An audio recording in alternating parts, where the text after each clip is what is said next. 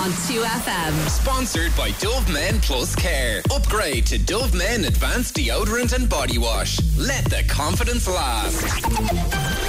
Game on, weeknights from 6 on 2FM.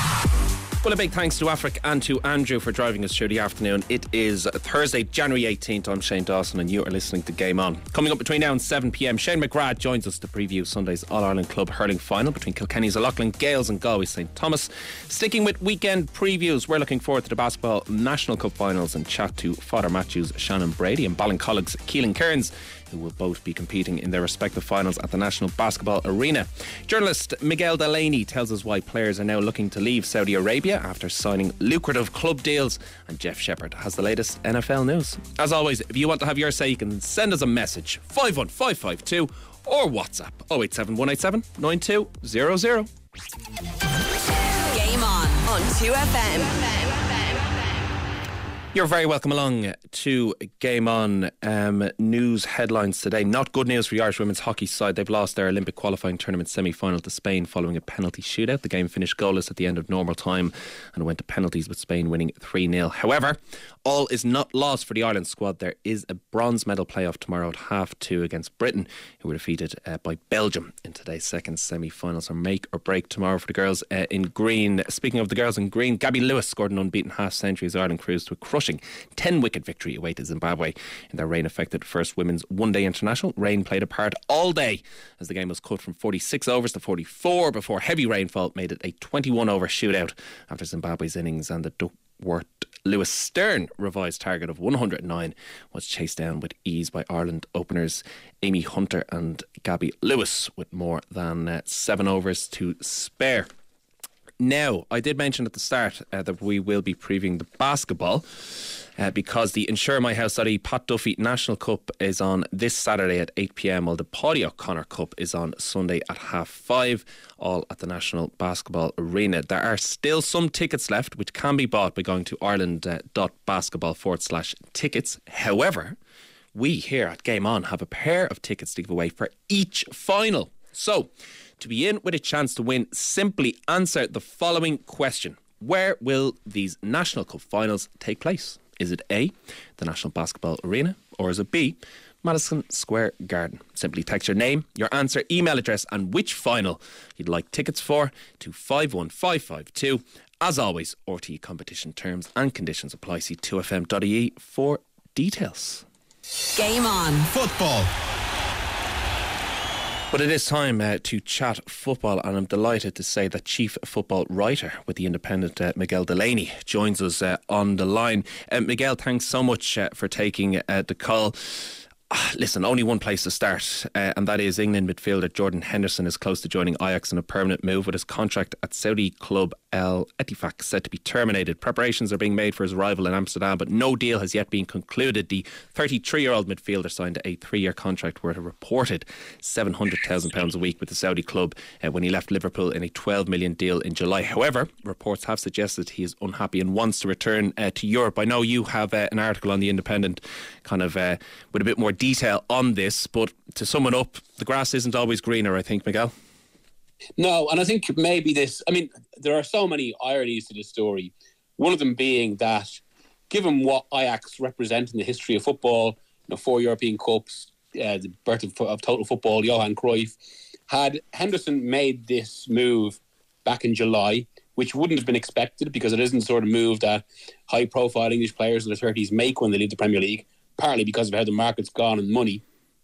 But had he made the decision back then, it probably would have added to what was at that point a really, really good reputation. Someone who was socially conscious, someone who stood up for causes, someone who appeared to have believed in the right spirit of the game, as would have been reflected maybe by not taking the money elsewhere and going to the romantic choice of Ajax. But of course, absolutely none of that applies, because back in July, he, I suppose, essentially decided to shred his reputation, especially as someone who stood up for social causes, and particularly someone who'd been one of the most identifiable players with the LGBTQ community for the way he wore the rainbow armband, for the way he spoke about it, by taking the decision to go to Saudi Arabia. And that was almost made all the worse by a series of interviews he gave afterwards, where it was as if it was almost as if he just couldn't accept that the discussion around him was different.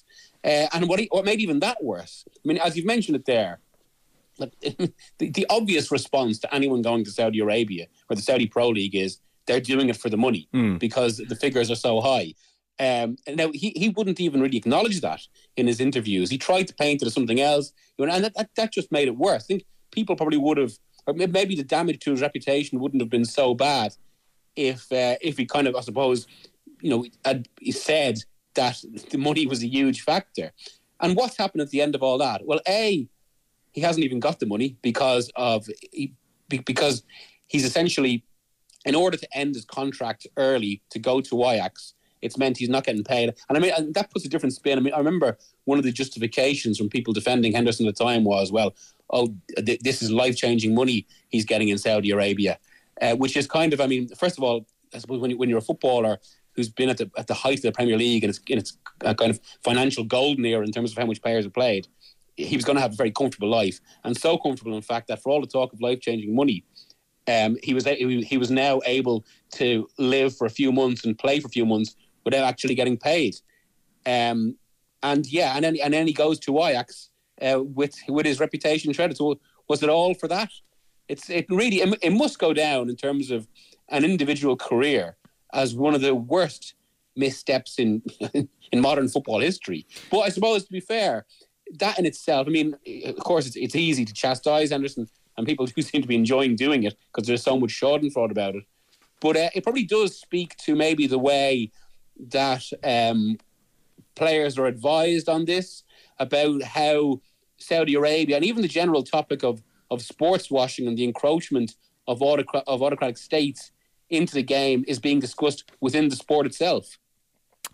Will this be a wake-up call for other footballers? Because it's not only Henderson. Karim Benzema looks like he's going to be on the move. Firmino as well. So kind of big names here. Now, I know that the Saudi Pro League bosses are understood not to be concerned by Henderson's impending exit from the league. So it doesn't seem that the Saudi officials are concerned, but other footballers mightn't now want to go because they can see that even it's the lifestyle and everything else. It's not just you moving, but you're moving your family, your wife, your kids as well. Now, the story, a lot of families apparently aren't going, and also, where it's possible, a lot of players are actually living in Bahrain because that is seen. I suppose it's more permissive. They can live something closer to a Western lifestyle. In fact, I think Henderson himself was living in Bahrain, but I'm not 100% sure on that. And I suppose what that does, though, what these decisions do, for all that the Saudi Pro League are naturally going to say they're not too concerned about it and they want to keep good relations in that regard, I suppose it checks the kind of the momentum that the Saudi Pro League has. From last summer, it was rightly seen as one of the most disruptive forces in football. And there was all this kind of, I suppose, because generally in football, money does talk. I mean, that's one of the reasons Henderson was there. That's one of the reasons Manchester City are the current champions of Europe, while Newcastle, for all their issues with profit and sustainability rules, are on the upward trajectory. Why Paris Saint-Germain have rendered the French league a joke. This sort of money is distorting football. But I suppose it shows there are limits to that. And also maybe, I mean, because one of the stories I heard, when Henderson was with the English national team over the past few breaks, players were almost queuing up to ask him what it was like in the view of, well, I mean, this might be a good payday for us. So I suppose that the momentum from that, say, is going to be checked. And it won't necessarily be seen as that attractive a destination despite the money. It will still attract players because of that. But it does raise bigger questions and also much bigger questions for the game itself, because we're now a decade away from Saudi Arabia putting on a 48-team World Cup. And I mean, for that World Cup, I mean, without, I suppose, looking at it too much from a Western perspective, but ultimately the success of any World Cup, is dependent on its legacy, how half the world feels about it, which means it has to be Western facing to a certain way, especially given the fact that's where a lot of fans will come from. And it does feel like, say, Saudi Arabia has a much bigger job than Qatar did in the 12 years Qatar had before they hosted the World Cup. There's a lot to be done. I think actually this, given the immediate dissatisfaction of so many players there, it does actually, it poses a few awkward questions for FIFA that go at those that were already there about, the human rights and sports washing aspect of Saudi hosting a World Cup.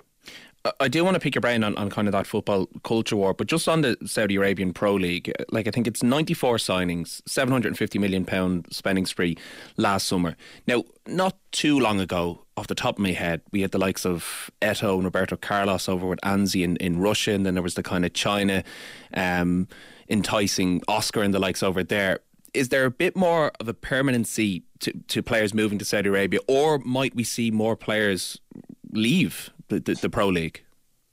Well, I mean, so the way everyone's been speaking within football over the past few months is that this does have more sustenance than Russia and China. And there were two very different things there. I mean, in Russia, say, I mean, I suppose there's the volatility of the internal economy, and also the way, say, Russia's rules on foreign players and even players leaving meant the Russian league was never, I suppose, what it could have been long before the invasion. There was a period it was held up as maybe a real competitor in a Champions League level. Similarly, China, that was initially, a state top-down project, but they realised it just, the league wasn't working from that perspective, wasn't having the benefits they thought. And also, I think, to be fair, it was seen as much more, in terms of its infrastructure, much more superficial than what Saudi Arabia are trying. Because, of course, as a lot of people have discussed over the past 2 years now or so, this is a huge sports-wide project for Saudi Arabia. And just having the World Cup as well gives a different dimension to it. So, I mean, the word is they will keep investing. That they are, they've hired all sorts of personnel with experience in Western European football to try and change what happens on the ground for football in Saudi Arabia. So it will continue. They've got bigger plans. I mean, one huge undercurrent to this, especially there's an ongoing battle now between FIFA and UEFA that is essentially about the future of club football, because that's where most of the money is. And this swirls around the Champions League. And what's happening now, where FIFA, in yet another kind of tension about the global calendar, where players are playing so many games, it's the calendar really where the money is created. FIFA are going to insert this expanded Club World Cup into the calendar from 2025, the first one taking place in America. And who are major pushers of that as part of this growing alliance with FIFA President Gianni Infantino?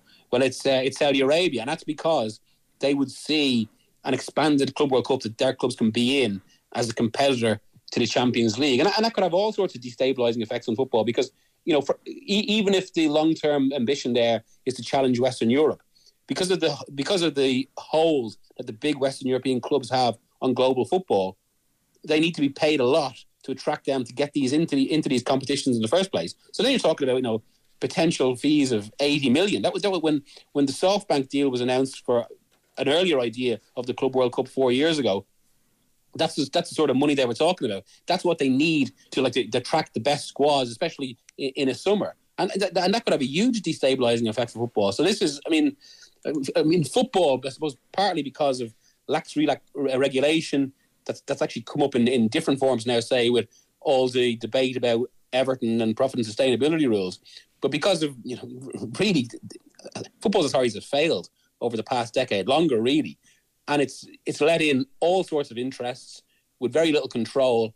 And we're seeing a game that, there's almost a contradiction here, that it's booming in global popularity, but precisely because it is booming in global popularity, that attracts even more interests who want to use the game for their own ends. And it's not necessarily taking the sport to a good place. Well, it certainly seems like the football culture war between the West and the global South is deepening. For now, we're going to have to leave it there. Miguel Delaney, Chief Football Writer with The Independent, thank you very much for taking the call and joining us here on Game On 2FM. We are going to be turning our attention to hurling. After the break, we'll be previewing the AIB All-Ireland Club Hurling Final in the company of Shane McGrath. Game on 2FM. Sponsored by Dove Men Plus Care. Upgrade to Dove Men 72-hour advanced deodorant. Tough on sweat, not on skin. Game on. Hurling. Now, before we chat hurling with Shane McGrath, some Gaelic Games news, and that is Monaghan goalkeeper Rory Beggan is one of 3 GAA players among the 16 participants in this year's NFL International Player Pathway. He is joined by Mark Jackson of Wicklow and Downs Charlie Smith. while Dara Leader, the former fullback with Connacht Rugby, makes up the fourth Irishman on that list. So it has been confirmed anyway that Began Jackson Smith and indeed Dara Leader will be hoping to create an NFL career for themselves. However, we are chatting hurling. Shane McGrath joins me now. We're looking forward to the club hurling final on Sunday. 1/2 throw in at Croke Park. Kilkenny's O'Loughlin Gales against Galway St Thomas. Shane, let us just dive straight in. This is going to be a cracking match. One, I suspect that there is not going to be much to separate either side at the end of the match. No, I couldn't see it, Shane. Like, I suppose they've both kind of beaten who we all thought maybe was going to be in the final from the start of the year. I suppose like anyone who said they weren't thinking Ballygunner or Ballyhale were going to be in this final, I suppose it would have been very hard to foresee. But I mean, we seen the intensity that Thomas has brought in the game against Ballygunner. You know, O'Loughlin's came over Ballyhale in the Kilkenny County final, and you know they've had a tough route since. Coming through Leinster, beating the Fianna in the Leinster final, and the last day, that unbelievable weekend, Shane, I suppose, at club hurling, wasn't it? Like with the Ballygunner Thomas's game on the Saturday night in Portlaoise, and then we had the unbelievable game between O'Loughlin's and Cushendall. And like, so they both really have been tested and come through big tests in the semi-finals. So, but as you said, it's very hard to separate them. Like, I mean, I'm looking at defensively from O'Loughlin's, right? Like, O'Loughlin's currently have half of the Kilkenny inter-county backs, like in Hugh Lawler, Mikey Butler and Paddy Deegan. And, you know, when you're trying to set up and as a set of forwards and you're looking at the three of those, you're trying to say, right, we mightn't get much change out of three of them. What are we going to get off the other three defenders? But, like, I think what people need to realise is on the Thomases and the Loughlin side, Shane, the majority of these lads have played inter-county, be it at minor, under 20, under 21 or senior level. Like, so, you know, they would have played serious levels at schools, hurling, colleges as well. So, like, there's the wealth of talent on both sides. But as you said, very, very hard to separate them. I believe the weather forecast is going to be a bit warmer, but at the same time it's supposed to be very wet and windy. So that might be kind of a leveller for both teams as well, Shane. Like, but yeah, it's a hard one to call, all right. You talk about the tough runs, even looking at O'Loughlin. I mean, they played Mullavat in the quarter-final Kilkenny Championship, which is extremely tough in itself in Thomastown. 7 or 8 points down, terrible conditions that might be similar conditions at the weekend. Battle back to win the game by 3 or 4 points. They then went on to win by a single point in the semi-final, the Leinster final, and then a Kilkenny final against Ballyhale. So that mental resilience is incredible from Brian Hogan's side. Yeah, it's massive. And you just mentioned like Brian Hogan there, I suppose. The respect he'd have within O'Loughlin's and obviously outside O'Loughlin's for what he did with his club and with Kilkenny for so long as well. But I was just reading about Mark Bergen actually as well, Shane, another guy, is O'Loughlin's captain. He's one of two lads that are still there from the All-Ireland club final they got to 13 years ago when, you know, they got a bit of a beating off Claren Bridge. Like, but an interesting fact, I suppose, for a Kilkenny club team, Mark Bergen, I'm fairly sure on this now, but you might have a few people like ringing in. He's the only one who has an All-Ireland Senior Hurling Championship medal, Mark Bergen, which, you know, for a club like Loughlin's, you know, who've produced some brilliant hurlers down through the years, it's, you know, I suppose he's coming towards maybe the end of his career as such. Maybe he's only 34 now, or 35 I believe in soon, but you know, he was just talking about how much it means to him and how much he appreciates it, like compared to before. But he just kind of epitomises for me, you know, you talk about that resilience, that heart, that never say die attitude. I suppose Mark Bergen being the captain, he's been potentially been their best player, you know, maybe so far in the championship. But yeah, you know, they've come through seriously tough battles. And like even Paddy Deegan there, like, it's funny, I was reading that the last time he played an All-Ireland final in Croke Park, he literally broke the net, like, for Kilkenny against Limerick. So I just think, even, like, say, there's going to be a good few matchups around the field, Shane. Like, say, I take Mikey Butler, he's probably going to end up marking James Regan, both inter-county guys, or James Regan, former inter-county. Hugh Lawler's probably going to end up picking up Éanna Burke. Mark Bergen's probably going to end up marking Shane Cooney maybe at some stage. But I think that the matchup that could determine a lot of it is actually Paddy Deegan and Conor Cooney, because, like, Conor Cooney, I was just reading it through there, he's averaging, I think, 10-11 points a game for the club. Like, he's played a real leader's role as well. But, like, say, if he pushes back the field, Shane, which he kind of likes to sometimes to get on ball, I've seen that against Ballygunner, and you invite Paddy Deegan up the field, like, he could pop off 3, 4, 5 points there, like he did against the Fianna. in the Leinster final. So I just think that's, of all the matchups around the field, I think Paddy Deegan against Conor Cooney is going to be a brilliant matchup. Such potent threats on both sides. I'm going to leave the most difficult question to last, and that is Shane McGrath. Call it for me. How do you see this one going at the end of the day? Yeah, look, I tell you, I just think what Thomas has brought in the semi-final, I mean, a lot of us maybe from outside the Thomas's group or outside maybe even Galway hurling, I don't think we realised, first of all, tactically how well Kenny Burke had them set up, the intensity they brought. You know, Davy Burke now will be back. You know, he has a match under his belt. I'm sure he'll be starting. And I just think that if they can bring that intensity, and you know, obviously they have the hurlers, I just think Thomas's are going to edge this. But you know, it'll be very, very close. But I'm going to go with Thomas's just to edge it, Shane. Well, no doubt there won't be much to separate them. Shane McGrath for now, thank you very much for joining us. Kilkenny's Loughlin Gales versus Galway St Thomas, 1:30 on Sunday at Croke Park, and Marie will be previewing Sunday's football final on tomorrow evening's Game On. Stick with us here though this evening, because we are chatting basketball next. Game On 2FM. Sponsored by Dove Men Plus Care. Upgrade to Dove Men 72-hour advanced deodorant. Tough on sweat, not on skin. Now it is time to chat basketball, because the InsureMyHouse.ie National Cup finals are taking place this weekend at the National Basketball Arena. On Saturday, the Pat Duffy Cup final takes place between Irish Guide Dogs, Ballincollig MTU and UCC Demons, while on Sunday evening, Gurrenbraher Credit Union Brunel face Catalyst Father Matthews in the Paddy O'Connor National Cup final, with both games live on TG Car. And I'm delighted to say, joining us on the line are Shannon Brady from Catalyst Father Matthews and Keelan Cairns, who represents Ballincollig, who are playing in their respective cup finals this weekend. So first and foremost, Shannon and Keelan, massive congratulations on getting to a National Cup final, but also, more importantly, some might say, massive congratulations on getting engaged to each other over the Christmas period. Shannon, if I come to you first, a great occasion. Was there any basketball-themed proposal included in this? Yes, it was very exciting. But I've been telling most people there was actually kind of a lack of basketball in the engagement, because Keelan is normally always in basketball shorts year-round, even through the winter, and he actually put on a collared shirt and pants for the proposal walk, so it was kind of a giveaway in that regard.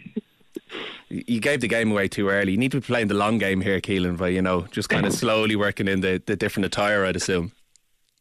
Yeah, last couple of months I should have tried on a few more shirts, a few more dates and dinners maybe, but no, I'm 24/7 in shorts, so yeah, it was a dead giveaway. Keelan, tell me this, is it good kind of having that reliable kind of person at home that knows basketball inside out that you can kind of bounce off, or is it a case of blocking out the kind of work, blocking out the basketball and focusing on other things at home? I mean, I'd say it's a bit of both at times. Obviously, we have our training schedule, and we're actually off schedule each night. So Monday through Friday, we're kind of on, off. So it works out life-wise, you know, he's on the dinners and stuff. But I actually think it helps with the basketball. We get to like, you know, talk about certain things, like our ideas on stuff. And we also, because we're in team sports our whole life, we know when to bring things up and when not to bring things up, and criticise and kind of compliment performances, that type of thing. Balance is key, I feel, Shannon. It is, yeah. Definitely. Come here, judging by the accent, Shannon, I'm right in saying you moved to Ireland from the USA to play basketball as part of the Sport Changes Life programme, which gives college and sport playing opportunities to basketballers. You might tell our listeners a bit about that. Yeah, definitely. So I guess I came over to Ireland in 2017, like you said, as part of the Sport Changes Life program. For me, it just it ticked all the boxes. Like, it was the opportunity to continue my playing career, which not a lot of people get, but also to further my education and get my master's. And then there was a lot of great community outreach and coaching involved, as well as travel, because at that point in time I hadn't left the US in my lifetime. So it was really, really exciting and felt like a dream opportunity for me. And to be honest, I thought it would just be a one-year stint, and I think all my family and friends thought so too. But I was enjoying myself so much, and I actually ended my first season up to Dublin with the Meteors in a final against Father Matthews. At that time, both of us were in the National League. Ended up losing to Father Matthews and then getting recruited by them to come down to Cork to play for another year. And within those those first 3 months as well, myself and Keelan actually met at the varsity's college basketball tournament. So it was a combination of love and basketball that has kept me here for so long, you could say. Perfect timing. And Keelan, you obviously made Cork your home coming from Belfast. I did, yeah. I made the move 3 years ago, obviously to be with Shannon. Like she said, we met her last year up in Trinity when I was doing a Masters also, so at the basketball tournament at the end of our college Masters degrees. And then she moved on to Father Matthews, and I actually moved myself over to Italy to continue playing basketball. So it was an interesting first year together, but once I came back from that, I made the move down to Cork. I figured if she can move across the ocean, I can move down a few counties, The least you can do, Keelan. The least you can do. That's the least I can do.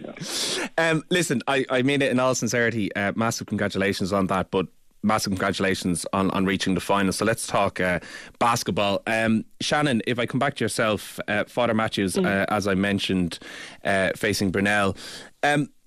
What's the overriding emotion heading into the weekend, really, for yourself? The emotion for me at this point is just excitement, really. Like, as you mentioned, it's been a really exciting last few weeks for us between the engagement and celebrating with our family and friends, but also from a basketball perspective. I mean, coming off the semifinal weekend where, our team had a huge win, maybe coming in as the underdogs, and then, getting to watch Keelan's team win, and I'm sure he'll get to his game-winning shot moment, but getting to watch that too. The emotions have just been really high. It's a lot of fun, and for both of us, it's our first time competing in a cup final. So I know for me, having been with Matthews for the last, 4 years, it means that much more because, the club is like a family to me at this point, and, to be able to compete with them in a moment like this is really special. You're sixth in the misquote.ie Super League table at the moment. It is a bit cliche, but does form go out the window when you're in a final? But not only in a final, but in a Cork derby of a final as well. Yeah, I definitely think it does. At the end of the day, it's one game. It's not like you have to come out at the top of the table. It's just whoever competes the best in the night, and I think that's the most exciting part. All the credit to Brunel. They're a great team. They compete hard, and that's why they're at the top of the table right now. But, in our last clash with them, we lost by 1 point on free throws. So I think it's kind of a testament to the fact that, both teams are in it to win it. And I think it's just going to be an absolute battle, which is really exciting. How influential has the addition of your coach, Pat Price, been and his coaching team this year overall? Yeah, it's been super influential. For me, Pat is obviously has the American background too. So personally, I find, I can relate to a lot of his coaching styles, tactics, and kind of the way he talks about the game as well. I always tell everyone, I think we just have an amazing foundation in our team of experienced players and new players as well. Having Niamh Dwyer as a coach the last few years, she's someone who I look up to so much, both on and off the court. And I think she's responsible for helping us to build that foundation, along with other people who have been playing with the club for years. But I think, anybody will tell you, as much as you want Niamh as your coach, you want her as your teammate even more because she's such a competitor. So having her as a voice on the court and then having Pat as a voice on the sidelines, I think has just made us that much more dangerous as a unit. So it's been a really great addition. In terms of tactics, Shannon, I know you defeated Liffey Celtics in the semi-final and kind of had Price and his management team kind of conjured up this plan to overcome their 1-3-1 defence on that occasion. So similar kind of plans, I'm sure, are in place. So how will you approach this tactically? Yeah, I think tactically, two of the big keys that we've been focusing on in the last few games and this whole season, really, the first is our defense. I think any team that, is going to play good defense in this league, has a chance to have a huge impact. And for us, improving defensively and, putting it all on the line for every 50-50 ball and having a lot of pride in our defense and our different styles of defense that we can bring has been a game changer for us.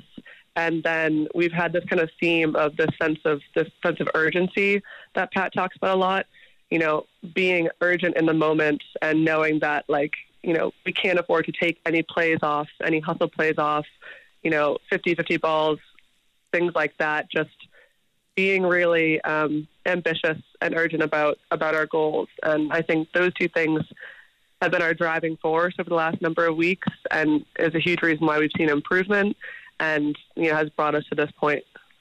Well, it should be a cracker of a final.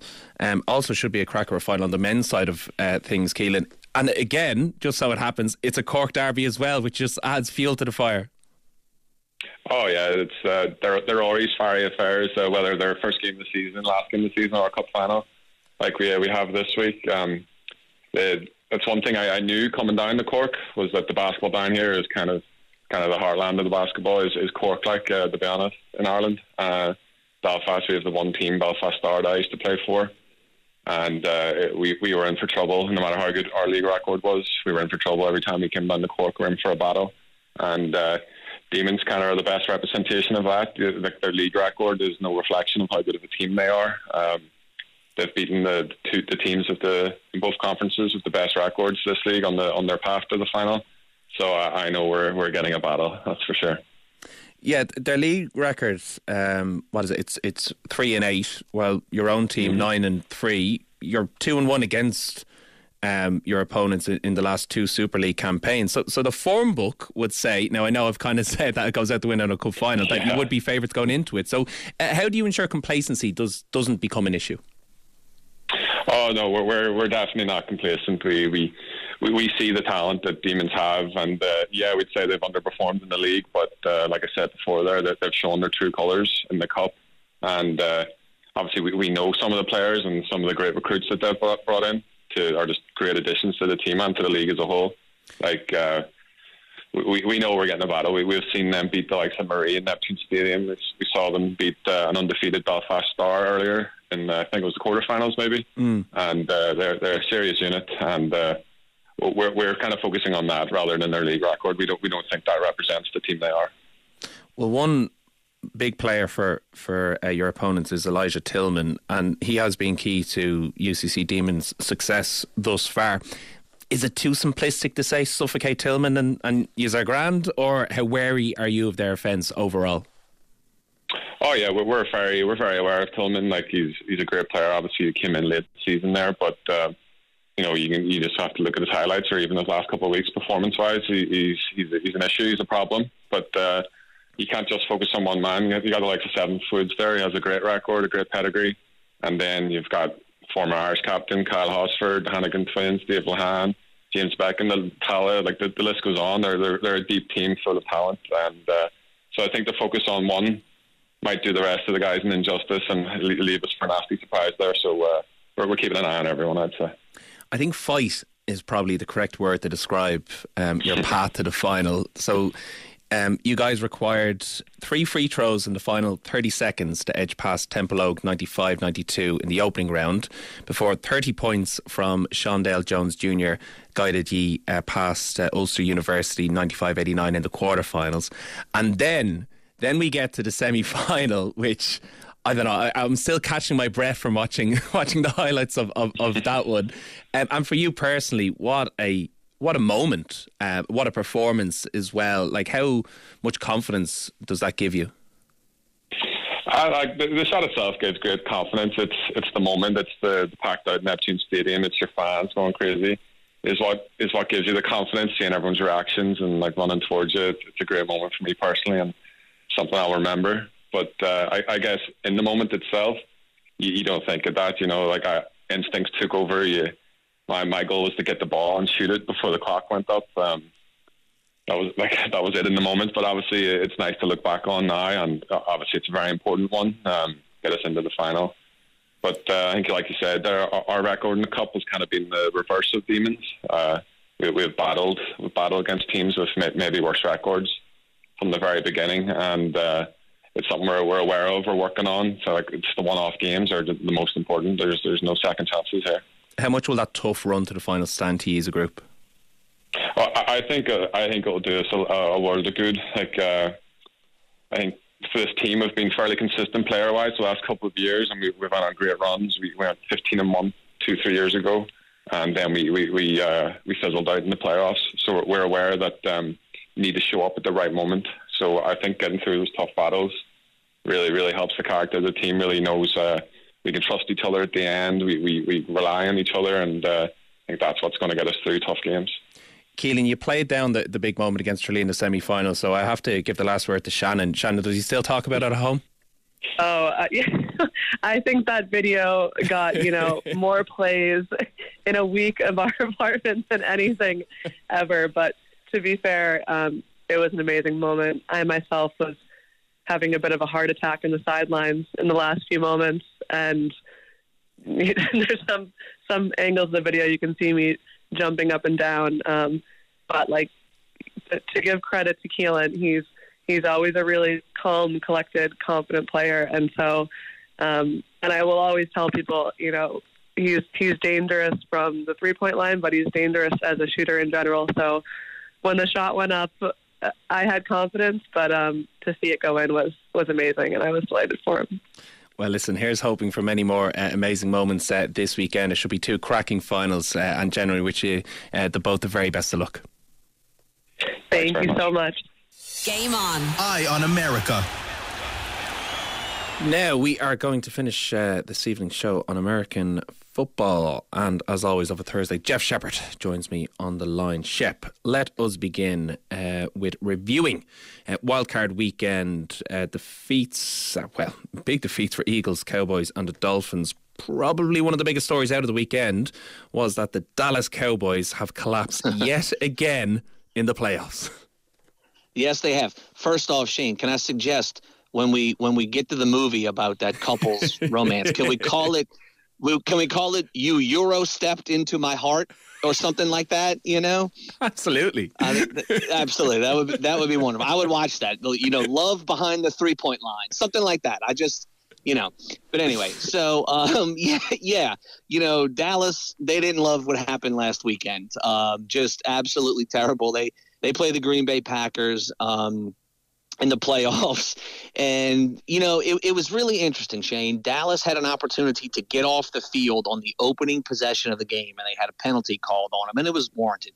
And Green Bay marched down the field and scored a touchdown. And it was just kind of over after that. Dak's throwing pick sixes, Jordan Love, a near perfect performance out of the quarterback position, which was really interesting, Shane. He has been, I don't know, struggling, but something has kind of clicked this year. And look, it comes with experience and it comes with reps where, there were some questions about whether or not he could be the next guy.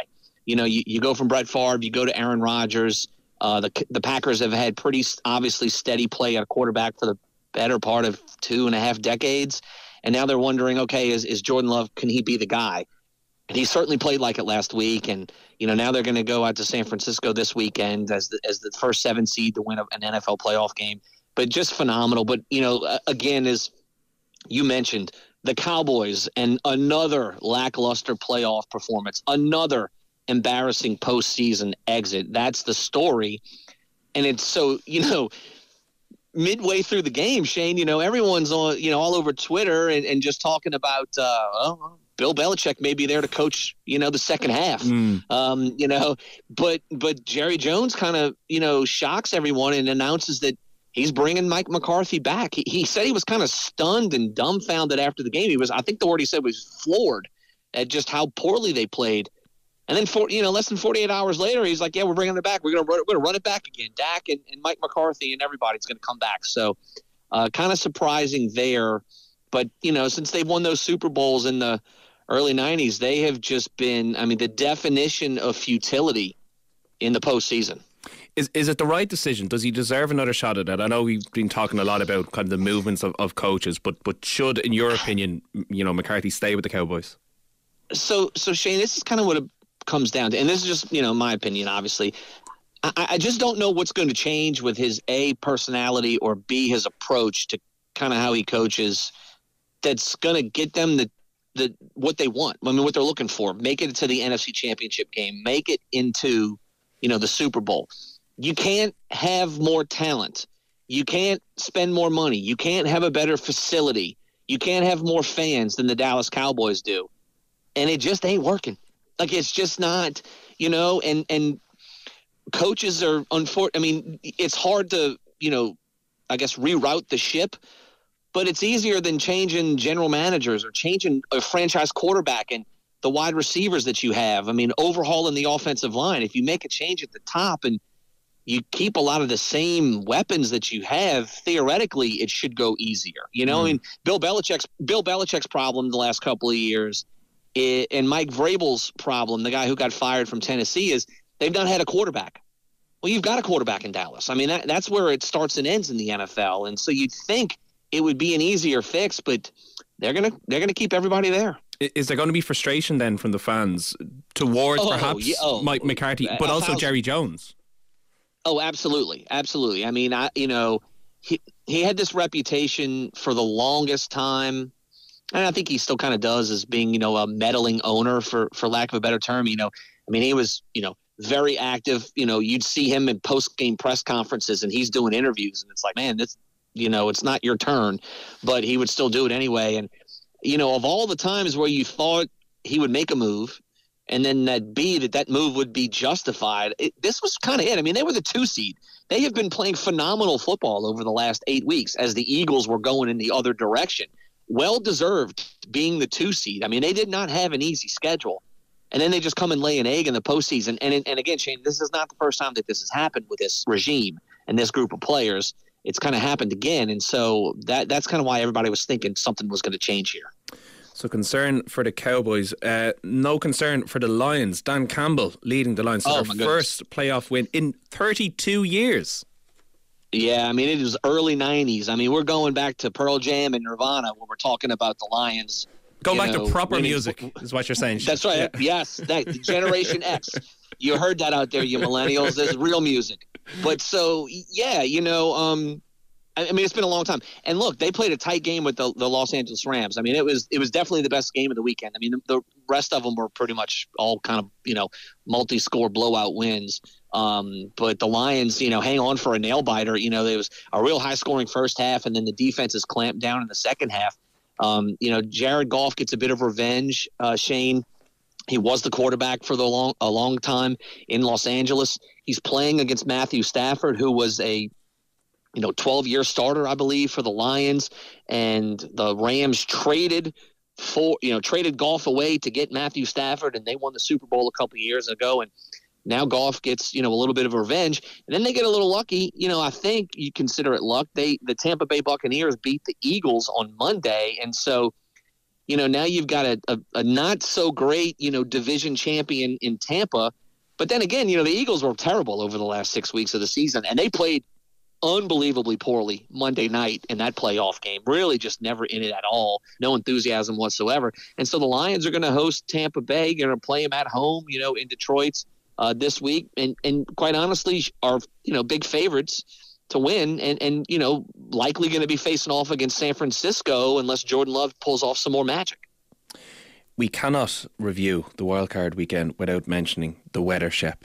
Now, there's been a couple of pre-season Gaelic games. I think this evening the O'Byrne Cup Shield final has been postponed. There's been a match in Munster moved to the weekend. However, you're made of stern stuff over there. Minus 25 in Kansas and Buffalo. Now, the game was postponed for a day because the fans were paid to shovel snow out of the seats. Yeah, Shane. So, it was a public health situation in Western New York. I mean, roads were impenetrable. I mean, you could not be outdoors. And so, they wisely, I mean, look, I love a snow game, but I also don't like people dying in the stands, or, in the parking lot or on the way to the stadium. So, they pushed the game to Monday. Bills had no problem. Josh Allen, absolutely phenomenal against the Pittsburgh Steelers. But Saturday night, the Chiefs beat the Dolphins, and the Dolphins just, look, I mean, they go from Miami where it's probably, 60, 65 degrees last week to 2 degrees with a negative 20 wind chill Saturday night to take on the Kansas City Chiefs. And quite honestly, the Chiefs team that everyone's been asking, you and I have talked about this several times this season. Where are they going to show up? Where's Patrick Mahomes? What's going on with Travis Kelce? Why can't these receivers catch? Well, they showed up Saturday night and they put it on the Miami Dolphins. And so now the Chiefs get to go play the Buffalo Bills in Buffalo. This is the marquee game of the weekend. These guys have met several times in the playoffs the last couple of seasons, most famously several years ago in Kansas City. 13 seconds left. The Chiefs come down the field and get a touchdown to force overtime and then win the game in overtime. Josh Allen's fired up for the Bills. They are going to get to play this game at home. And look, we can't mention the Chiefs without mentioning the world's biggest power couple, right, Shane? I saw. That's passed me by. It's a millennial thing, right. Shep. Yeah, that's right. But I did see a great line the other day. It said, she who will not be named. She went on this big NFL stadium tour this past year. She did not go to Buffalo, and now she's going to go, and the Bills are going to beat the Chiefs and beat her boyfriend. And I believe that's what they call karma. Oh, I believe that's what they call fair weather fans as well. That's right. Yeah. So look, it's going to be cold. I don't know if it's going to be snowing. It's going to be cold again. There's another whole Arctic blast thing happening. Look, Shane, I'm in the South, man. I'm in like 4 layers of clothes right now. This is ridiculous, okay? So I don't know how these people are doing it in New York. There must be polar bears everywhere up there because this is ridiculous. On a serious note, how much is that affecting the outcome of the games? Because like you mentioned, the Dolphins coming from a warmer climate going to the Chiefs. Oh, look, Shane, they interviewed Dolphins head coach Mike McDaniel at halftime of the game on Saturday night, and I felt so bad for him. His tongue was frozen. His brain was not, he could not make words. It was they were so out of their element, It's going to be, an outdoor game in San Francisco. It's an outdoor game in Baltimore where you've got the Texans who played phenomenally in their opening round game last week against the Bengals. I mean, they were great. And so, you've got it's going to be cold there as well on the East Coast. Yes, outdoor games, wind, potential snow. It's going to be. It will have impacts on these games. It's like kicking a rock when you go to try to line up and kick a field goal or an extra point. It impacts the passes. So. And then just the windy conditions as well. So it'll be good television to watch as always. A lot of external factors at play. Listen, let's go through the matches this weekend. I know you touched on the Chiefs at the Bills. Who was going to win that, I suppose, then, because you have teed it up nicely for us. Yeah. Oh, thank you, Shane. I mean, look, I think the Bills have been the best, and I'll say hotter team, even though, relatively speaking, it'll be negative 20 degrees. They've been the better team the last couple of weeks. But again, the Chiefs turned it on in a way that they have not really done this season in quite some time. I do think it's the marquee game of the weekend. You got to give the Bills a nod just because they're going to be at home. Look, the Chiefs they play outdoors, they play in cold weather, but this is the Buffalo sits right on one of the Great Lakes, and the wind is just different up there. It's kind of like whipping right off the North Pole. So I do think weather is going to play a factor up in there. Even if it's not snowing, it'll just be incredibly cold. And I think the Bills want it a little bit more. They've been knocked out by the Chiefs and the Bengals the last couple of seasons. They have an opportunity, to set up a trip to Baltimore next weekend, and be one win away from a Super Bowl. So I think Buffalo. I don't think it'll be tight. I don't think it's going to be a blowout, but I do think the Bills will win it. Okay, one-word answers. Let's blitz the other matches. Texans at Ravens. Who's going to win? Ravens, Lamar Jackson. Ravens, Lamar Jackson. Then the NFC divisional round, the Packers at the 49ers. Yeah, I think the Niners, they're the best team. They're the best team in the NFC. And then in the other game, I think the Lions with home field and, riding their momentum that they've got right now. They're just fun to watch and playing really good football. Great stuff. Lots to look forward to. Shep, as always, gentlemen, pleasure chatting. That is where we leave you. Just before we do go, I did mention we had basketball National Cup final tickets to give away. Massive congratulations to Coleman O'Flynn and Rob H, the winners of our competition. Tickets are on the way to you. We will be in touch. Sinead, that is all we have time for. Massive thanks to Damien O'Mara and Laura Lee Davis for working on this evening's show. Betta De Silva is up next, so do stay tuned to 2FM. Marie Crowe will be back at 6 o'clock tomorrow. From all of the Game On team, it is bye for now. RTE 2FM. Game on 2FM. Sponsored by Dove Men Plus Care. Upgrade to Dove Men Advanced Deodorant and Body Wash. Let the confidence last.